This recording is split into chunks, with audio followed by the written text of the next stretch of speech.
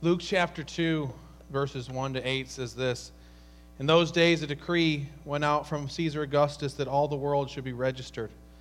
This was the first registration when Quirinius was governor of Syria. And all went to be registered, each to his own town. Joseph also went up from Galilee, from the town of Nazareth to Judea, to the city of David, which is called Bethlehem, because he was the house of lineage of David, to be registered with Mary, his betrothed, who was with child. While they were there, the time came for her to give birth. She gave birth to her firstborn son and wrapped him in swaddling cloths and laid him in a manger because there was no place for them in the inn. But one of the scariest things that I ever did was ask my wife out. I was so scared to do that I almost didn't do it. My wife worked for the lawyer's office when we were first starting the church, and she was helping us get our 501c3 information put together. And so she agreed to meet me after hours right in front of a coffee shop to sign this paperwork. That's a little bit of a single. But I get there, and I planned on asking her out, but I just stood there, and I just said, okay, thank you. And then I left, and I was all mad at myself that I didn't do it, but the good thing about it was I had her personal cell phone because she had texted me that she was there. And so that night, I texted her, and we made some small talk, and then I asked her out. And the moment I asked her out, I felt incredibly vulnerable. I got incredibly nervous because I was putting myself out there and saying, kind of interested in you, like to get to know you a little bit better, and put the ball in her court. She could say, no, I'm not interested, don't want to get to know you, don't want to go out with you. And so I was incredibly nervous. And the thing was, when I texted her, she had her read receipts on, so I could see she read the message right away, but she didn't respond for 40 minutes. And I was working out with my brother. It was in my parents' basement at the time, and we were working out. And I remember after like 10 minutes, I'm saying, doesn't look good. And he's like, just give it some time, she'll respond. And then after a half hour, I'm like, I don't know what's going on here. He's like, yeah, it doesn't look good after this amount of time. And I'm thinking she's just trying to figure out a nice way to say no. But she said yes, said she would be happy to do it, to go out with me. And I think about that, and I think about, why was I so nervous about that? I mean, why did I feel so vulnerable and so fearful about that? I mean, there was no risk really involved. I mean, if she said no, I probably just wouldn't see her again. I didn't really know her that well anyways. And apart from that, I kind of knew that she was interested in me anyways because my parents were friends with her boss, and so they started talking. So I kind of knew that she was going to say yes anyways, but as soon as I put that request out there and asked her out, I felt incredibly vulnerable and nervous. And the reason I think that was because when I did that, when I asked her out, I kind of gave her the opportunity to harm me. I gave her the opportunity to do something that would harm my self-esteem. And because of that, I felt vulnerable. Nobody likes to feel vulnerable. Nobody likes to feel fear. And I think that in our culture, we try to avoid vulnerability at all costs. And I think that's part of the reason why social media is so popular today. Because when you go on Facebook or Twitter or Instagram, you can kind of broadcast the version of yourself that you want other people to see. When you go online, they don't have to see the broken parts of your life. They can just see the beautiful things that you want to display about yourself. We can choose to hide our problems and still feel connected in some way to other people. And we don't even have to deal with kind of the normal rejection of everyday life. We don't have to worry about calling someone and having them be busy when we call them. We don't have to worry about somebody not showing up for a lunch date. And so we can go on whenever we want to, and we can talk to other people whenever we want to, and people can like our content, and we can like their content. And if they don't like our content, we just assume they must be busy. And if people don't like what we have to say, they can just hide what we have to say or unfriend us, and we probably don't even know that they're rejecting us. And so we can go online and portray this version of ourselves where we hide behind the internet, and we can shield ourselves from vulnerability. Researcher Brene Brown has done extensive research on the idea of vulnerability, and she states the truth that we long for connection with other people, but we fear that we're not worthy of that connection. And she says that we do a number of things to numb that vulnerability and that fear. She cites the fact that we're the most in-debt, obese, addicted, and medicated group of adults in U.S. history. The most in-debt, obese, addicted, medicated group of adults in U.S. history. And of course, while there's other reasons that contribute to these things, part of that the reason is that we're trying to cover up our feeling of vulnerability or shame. I mean, imagine that you get rejected in a big way. You lose your job, you get divorced, you no longer are talking to your best friend. How do you handle that? I mean, even if you're a Christian, you might start to turn to these things. Maybe going on a shopping spree, maybe going out to the bar and having a few drinks, or eating a whole bucket of chicken wings. And so we tend to turn to these things to try to numb any sense of fear or vulnerability that we have so that we don't feel this pain. Daniel Jones, the editor of the New York Times Modern Love column, has had access to the love lives of thousands of strangers. From his perspective, he's noticed two trends. A few years ago, many young people wanted to hook up without getting involved in a relationship. But now he's noticing that people want intimacy without sex or without even meeting in person. The entire relationship is based on a virtual connection through instant messages, email, Skype, and FaceTime. He calls these relationships soulmate in a box, or SMIBE for short. Jones says that we're afraid of one thing: vulnerability. He writes this: that's the worst of the whole love game, putting yourself out there to be judged and rejected. So when we get the chance to hide through social media, we can edit and control. We're freed from much of that anxiety, and we're fooled into thinking this may be a better and truer way of having a relationship. And so we fear vulnerability. I think that's one reason that sometimes people are afraid to come to church. Because when you come to church, sometimes people have this feeling that your wrongdoing is going to be exposed, or somehow you're going to be made to feel uncomfortable. And that's kind of an attraction of mega churches today, and that's not saying anything bad about a mega church, but there's this idea that you can go there and be anonymous. You don't have to be vulnerable. You can slip in the back. You don't have to say hello to anyone if you don't want to. You probably won't see anybody again, and if you don't like what you're hearing, or if you start to feel uncomfortable, you can slip out. Probably nobody else will notice. It's why many people don't want to get involved in community, like community groups or things like that, because there's this fear that if other people know who I really am, then they're going to reject me. And so we fear being vulnerable. We fear being real. We fear allowing people to get too close to us because we fear that rejection. But here's the thing. According to Brown, we cannot selectively numb our emotions. That is, we can numb our feelings of fear and vulnerability through these things like addictions or overeating or any number of things. We can numb those things, but when we numb those emotions, we also numb good emotions like joy, gladness. And some of us have been so hurt in the past that we maybe have gotten to a point where we feel like, I'd rather feel nothing at all than to be hurt again. But the problem is we can't connect with other people without being vulnerable, without allowing them to have some power in our lives.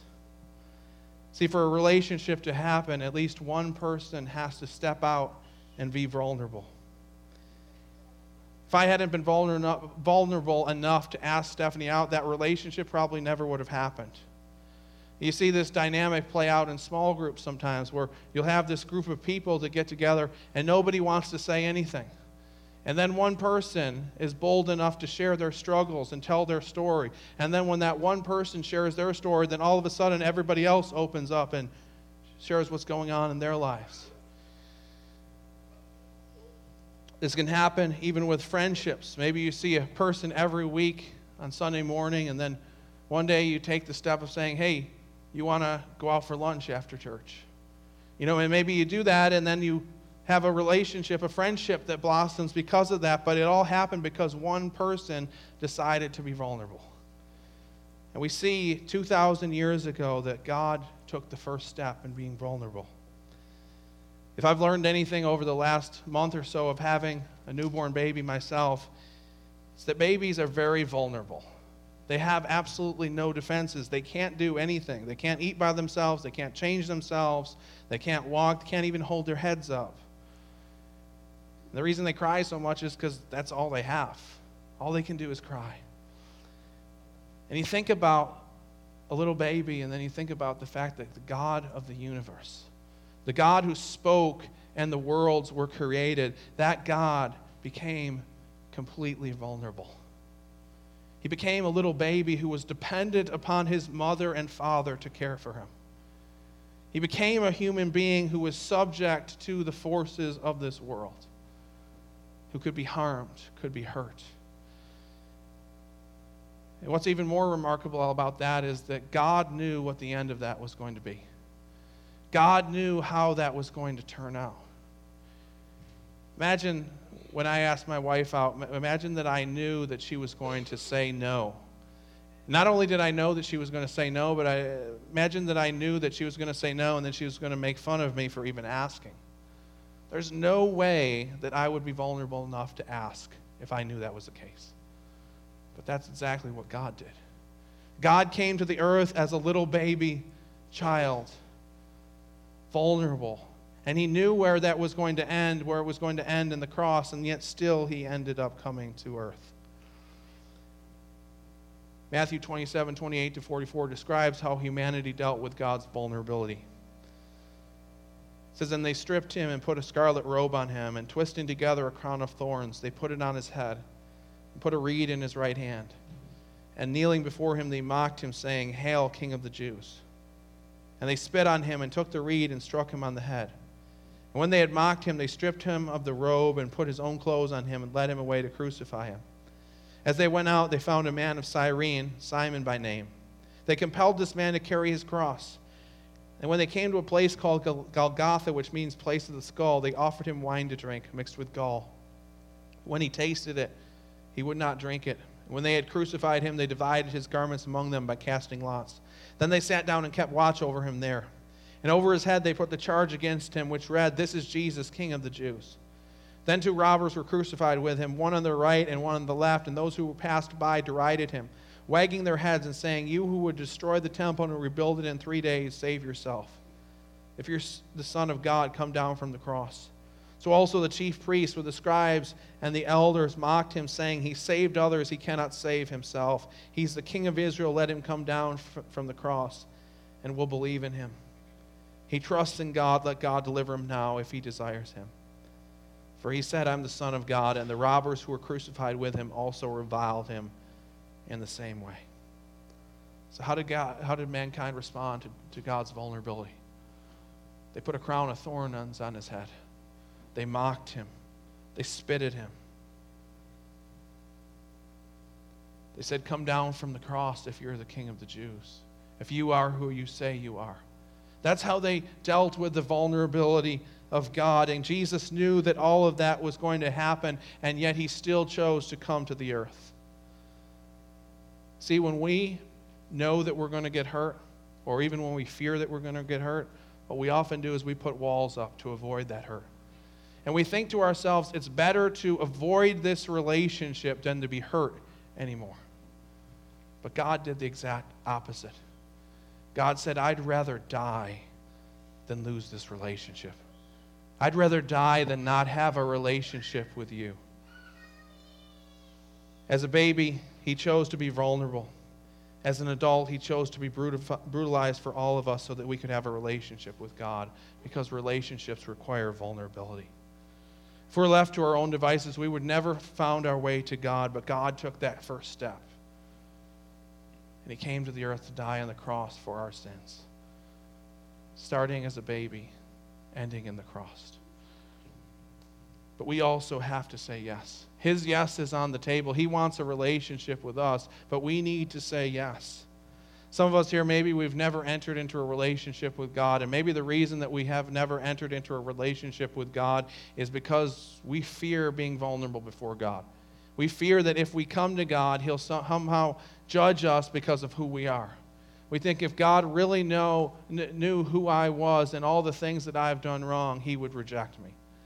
Or maybe we fear that if we come to God, maybe we're somehow checking our brains at the door. We're just jumping into blind faith. Maybe we fear coming to God because we fear what God will tell us to do, what God will tell us to give up. But the good news is, if that's you, you don't have anything to be afraid of. You don't have anything to be afraid of because God loves you more than anybody else in the universe. He loves you more than anybody else could. And he already knows who you are. He already knows where you fall short, and yet still he chooses to love you. And still he chose to die on the cross for you. Some of us here, maybe we've gone to church regularly, maybe even for years. But over time, our relationship with God has turned from being a living relationship to a safe relationship. Maybe years ago, we used to spend time pouring our hearts out to God in prayer. We used to tell him our struggles and our doubts and our fears.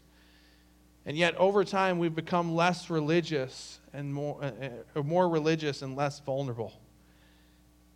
And maybe we hide behind the trappings of religions. Maybe it's because we know God's telling us to do something and we don't want to do it, and so we try to avoid God. Maybe we do all the right things. We come to church, we do our duty, we give, we believe the right things, and yet our hearts are far from God. We don't have a vital relationship with God like we once did. But God doesn't want it to be that way. He wants our hearts. He wants a relationship with us. He paid the ultimate price so that he might have a relationship with us. He doesn't want us to either spend forever separated from him in hell, or he doesn't want us as Christians to live a life of mediocrity, of just kind of going through the motions. He wants to know us deeply, intimately. See, God brought down the walls. He didn't hide down behind the fact that he was high and mighty. He didn't hide behind the fact that he had all power and created the universe. He chose to become vulnerable. He chose to become a baby. It's an amazing display of love that God was laid in a feeding trough. And because of that love, we can also take down the walls of our hearts. Because when we realize how much God loves us, we don't have anything to be afraid of. When we realize that God went to the cross for us, that God became vulnerable for us, why couldn't we allow him into our lives? And the thing is that when we have the relationship with God right, it makes all other relationships right. It changes how we interact with other people. No longer do we have to be so afraid of being vulnerable with other people because we are secure in who we are. We know that we're broken. We know that we're sinners. We know that we fall short, but we also know that we're loved by God and accepted by him. And so we can be free to take risks. We can be free to love other people, even if it means bringing harm to ourselves. Mark Twain once wrote a novel. It was called The Connecticut Yankee in King Arthur's Court. The story tells of the adventures of an ordinary man, a Connecticut Yankee from the 19th century, and he was transported back into the court of King Arthur. And this Yankee convinces the king to walk through the city streets in peasant's garb. And most of the book is kind of a silly recounting of how he doesn't really know how to act as a commoner. And he's just really out of place because he's been used to the palace and the kingly way of doing things. But there's one chapter called The Smallpox Hut. And in the Smallpox Hut, it describes how the king and his companion come upon the little shack that this poor beggar lived in. This lady's husband had just died of smallpox, and the wife tries to warn them away. She says, "For the fear of God, who visits with misery and death, such as be harmless, tarry not here, but fly. This place is under his curse." Yet the king replied, "Let me come in and help you. You are sick and in trouble." The woman went on to ask the king to go into the loft and check on their child. The Yankee observed it was a desperate place for him to be, and it might cost him, the king, his life. He said, but it was no use to argue with him. The king disappears up a ladder looking for the girl. There was a slight noise from the direction of the dim corner where the ladder was. It was the king descending. I could see that he was bearing something in one arm and assisting himself with the other. He came forward into the light. Upon his breast lay a slender girl of 15. She was but half conscious. She was dying of smallpox. Here was heroism at its last and loftiest possibility, its utmost summit. This was challenging death in the open field unarmed, with all the odds against the challenger. No reward set upon the contest, and no admiring world in silks and cloth of gold to gaze at and applaud. And yet the king's bearing was as serenely brave as it had always been in those cheaper contests where night meets night in equal fight and clothed in protecting steel. He was great now, sublimely great. The rude statues of his ancestors in his palace should have an addition. I would see to that. It would not be a mailed king killing a giant or a dragon like the rest. It would be a king in commoner's garb, bearing death in his arms. That's what Jesus did for us. He became vulnerable for us. He entered into our sickness, into our brokenness at great cost to himself, because relationships require vulnerability. So I'd ask you today, what step is God calling you to make in your relationship with God? In just a second, I'm going to give you a few moments, just in silence. It might be a little awkward, just silently, because we're not used to silence sometimes. But just for a couple moments, ask yourself, what would God call you to do this Christmas season? Where would he call you to go in your relationship with God? Some of us here, maybe we've never entered into a relationship with God, and he's calling us to take that first step. If that's you, maybe pray something like this in your heart to God. Say, God, I know that I'm a sinner. I know that I'm broken. But I believe that you died for me. I believe that you rose again. And I believe that you can forgive me. And just invite him to come into your life and to have a relationship with you. Others of us, maybe we're believers, and maybe you just ask God, God, I want to know you more deeply this Christmas season. Say, God, I don't want my relationship with you to just be something where I just go through the motions. I want it to be real and living relationship. Others of us, maybe we need to ask God to have courage to be vulnerable with others, to reach out in love to those around us, even if it brings harm to ourselves. So I don't know what your plans are this evening. Maybe you're going to parties or finishing up some Christmas presents, but just for a couple moments, if you'd just bow your head, maybe close your eyes, spend a couple moments doing business with God, and then I'll close us in prayer. So take that right now.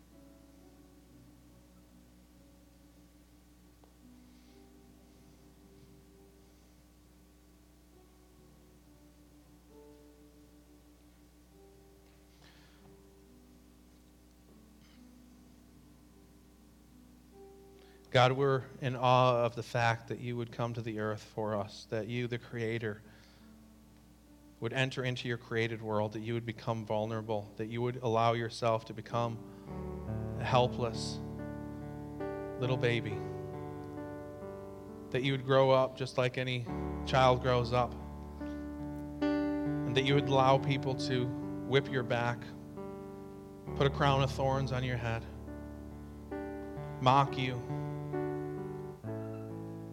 pull out your beard, say the most terrible things about you. We're in awe, Lord, of the fact that you did that because you love us so much. That you'd rather die and pay the ultimate price to not have a relationship with us. Lord, I pray for those here who maybe have never entered into a relationship with you. God, I pray that this Christmas would be the Christmas that they come to know you on a personal level. That they would realize that they can be vulnerable, that they can give you their lives because you've given them your life.